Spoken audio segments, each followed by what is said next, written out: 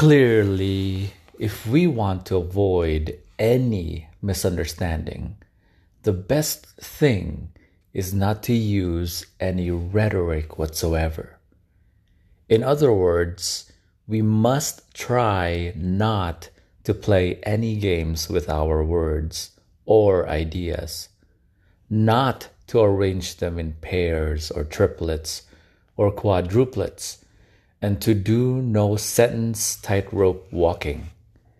After all, when we get down to it, rhetoric is nothing else but arranging our words in neat little patterns, either by following a certain rhythm or by keeping the sentence in balanced suspense, or by comparing or contrasting ideas.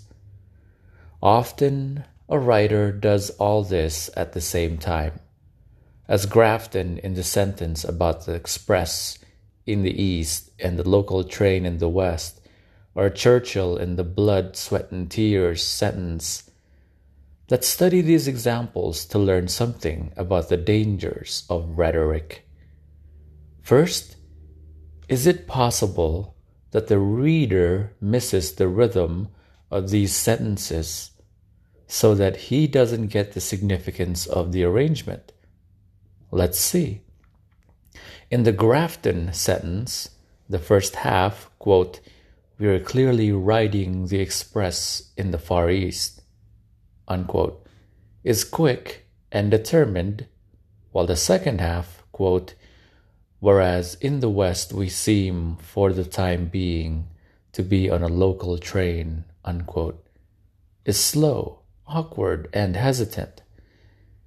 This checks, of course, with the meaning of the sentence, but how many of the hurried readers of a newspaper column will profit from such a subtle rhetorical device? How about the rhythm of the famous Churchill quotation, quote, "I have nothing to offer but blood, toil, tears, and sweat," unquote. Churchill, using a four-part sentence as his custom, built the sentence up toward the word sweat. The speech was meant to encourage people in their war effort. Result? Everybody now misquotes blood, sweat, and tears, using a different three-part rhythm and ending up in the defeatist tears. Next, let's test the comparison and contrast device. Grafton obviously meant to say that things in Europe are going slow, things in the East fast. But the metaphor is unexplained, otherwise it would be a simile. And so the reader may easily get confused when he sees the naval war in the Pacific compared to a train instead of a ship, and something about a local train in Europe, although the point seems to be that in Europe things haven't yet started at all. The famous Churchill metaphor is even more trouble. First, all readers and listeners have skipped the toil, so that there are now 3 items left, and what they have chiefly in common is that they are wet. So the reader gets a vague notion that Churchill used a little word picture of 3 wet things instead of saying war. And that's that. Actually, Churchill, in his balanced phrase, described the battlefront, blood, the home front, toil, the consequences of battle, tears, and the consequences of home front toil, sweat, putting them all in chronological and logical order. The question is, would it have been better for Grafton to say, quote, "The war in Europe is slow in getting started," and for Churchill, "You must expect great suffering and hard work"? Nobody, of course, can answer such a question, but there is no doubt that the rhetorical versions are more apt to be misunderstood than the plain ones. So, let's add to our rules for plain talk. Do not use rhythm. Maybe your reader won't catch on. Do not use periodic sentences.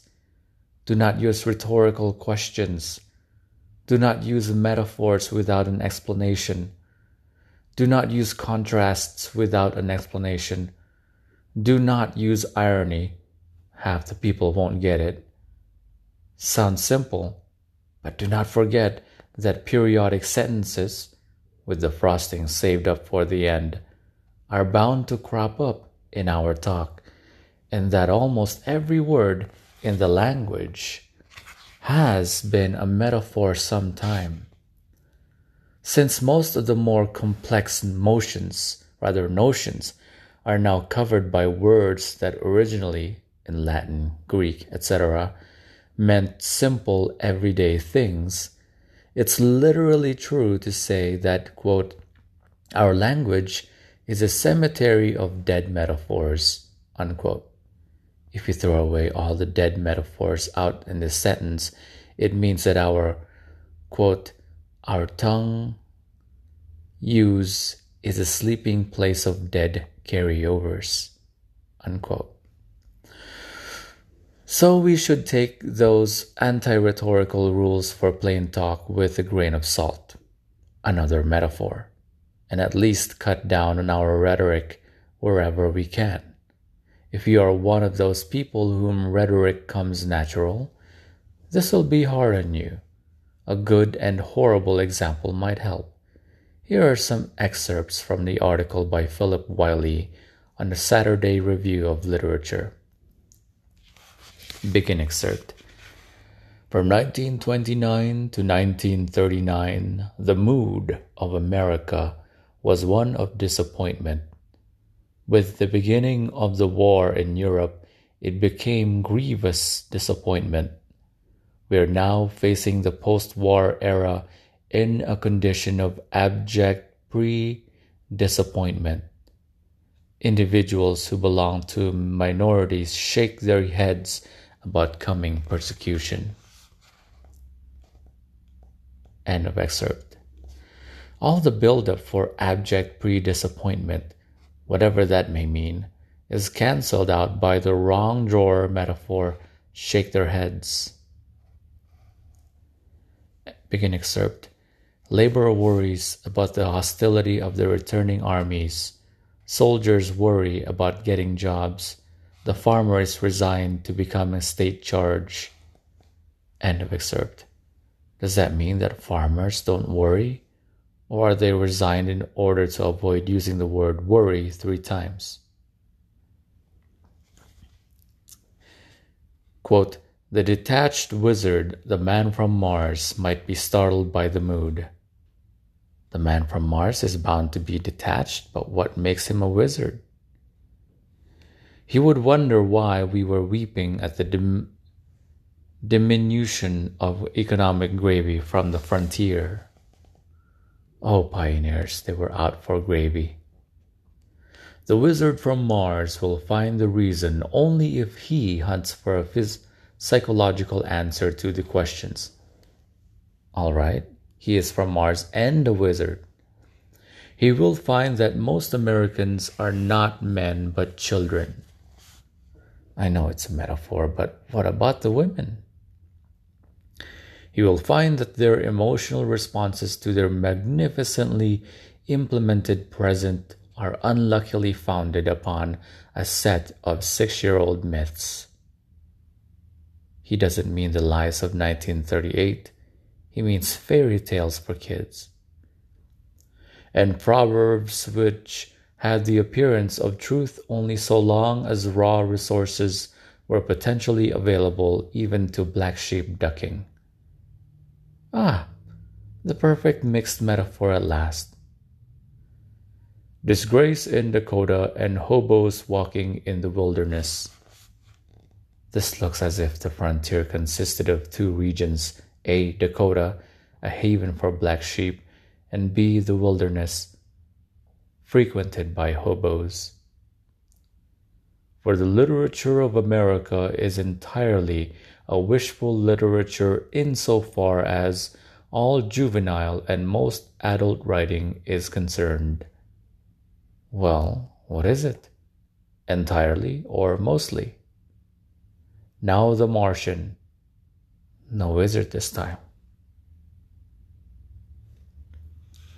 Will note that when the hope of becoming rich by magic is lost to a nation of infantile people whose subconscious philosophy is constellated around the maintenance of conditions in which will support that hope, then those people have lost their all, spiritually speaking. This time the italics were already there in the original, so the writer must have meant that a philosophy can be subconscious and that such a bunch of formless half-thoughts can be constellated like stars around the maintenance of conditions. Or if he didn't mean anything so literal, what did he mean by all those italicized metaphors? They have lost their dream. They have lost their direction.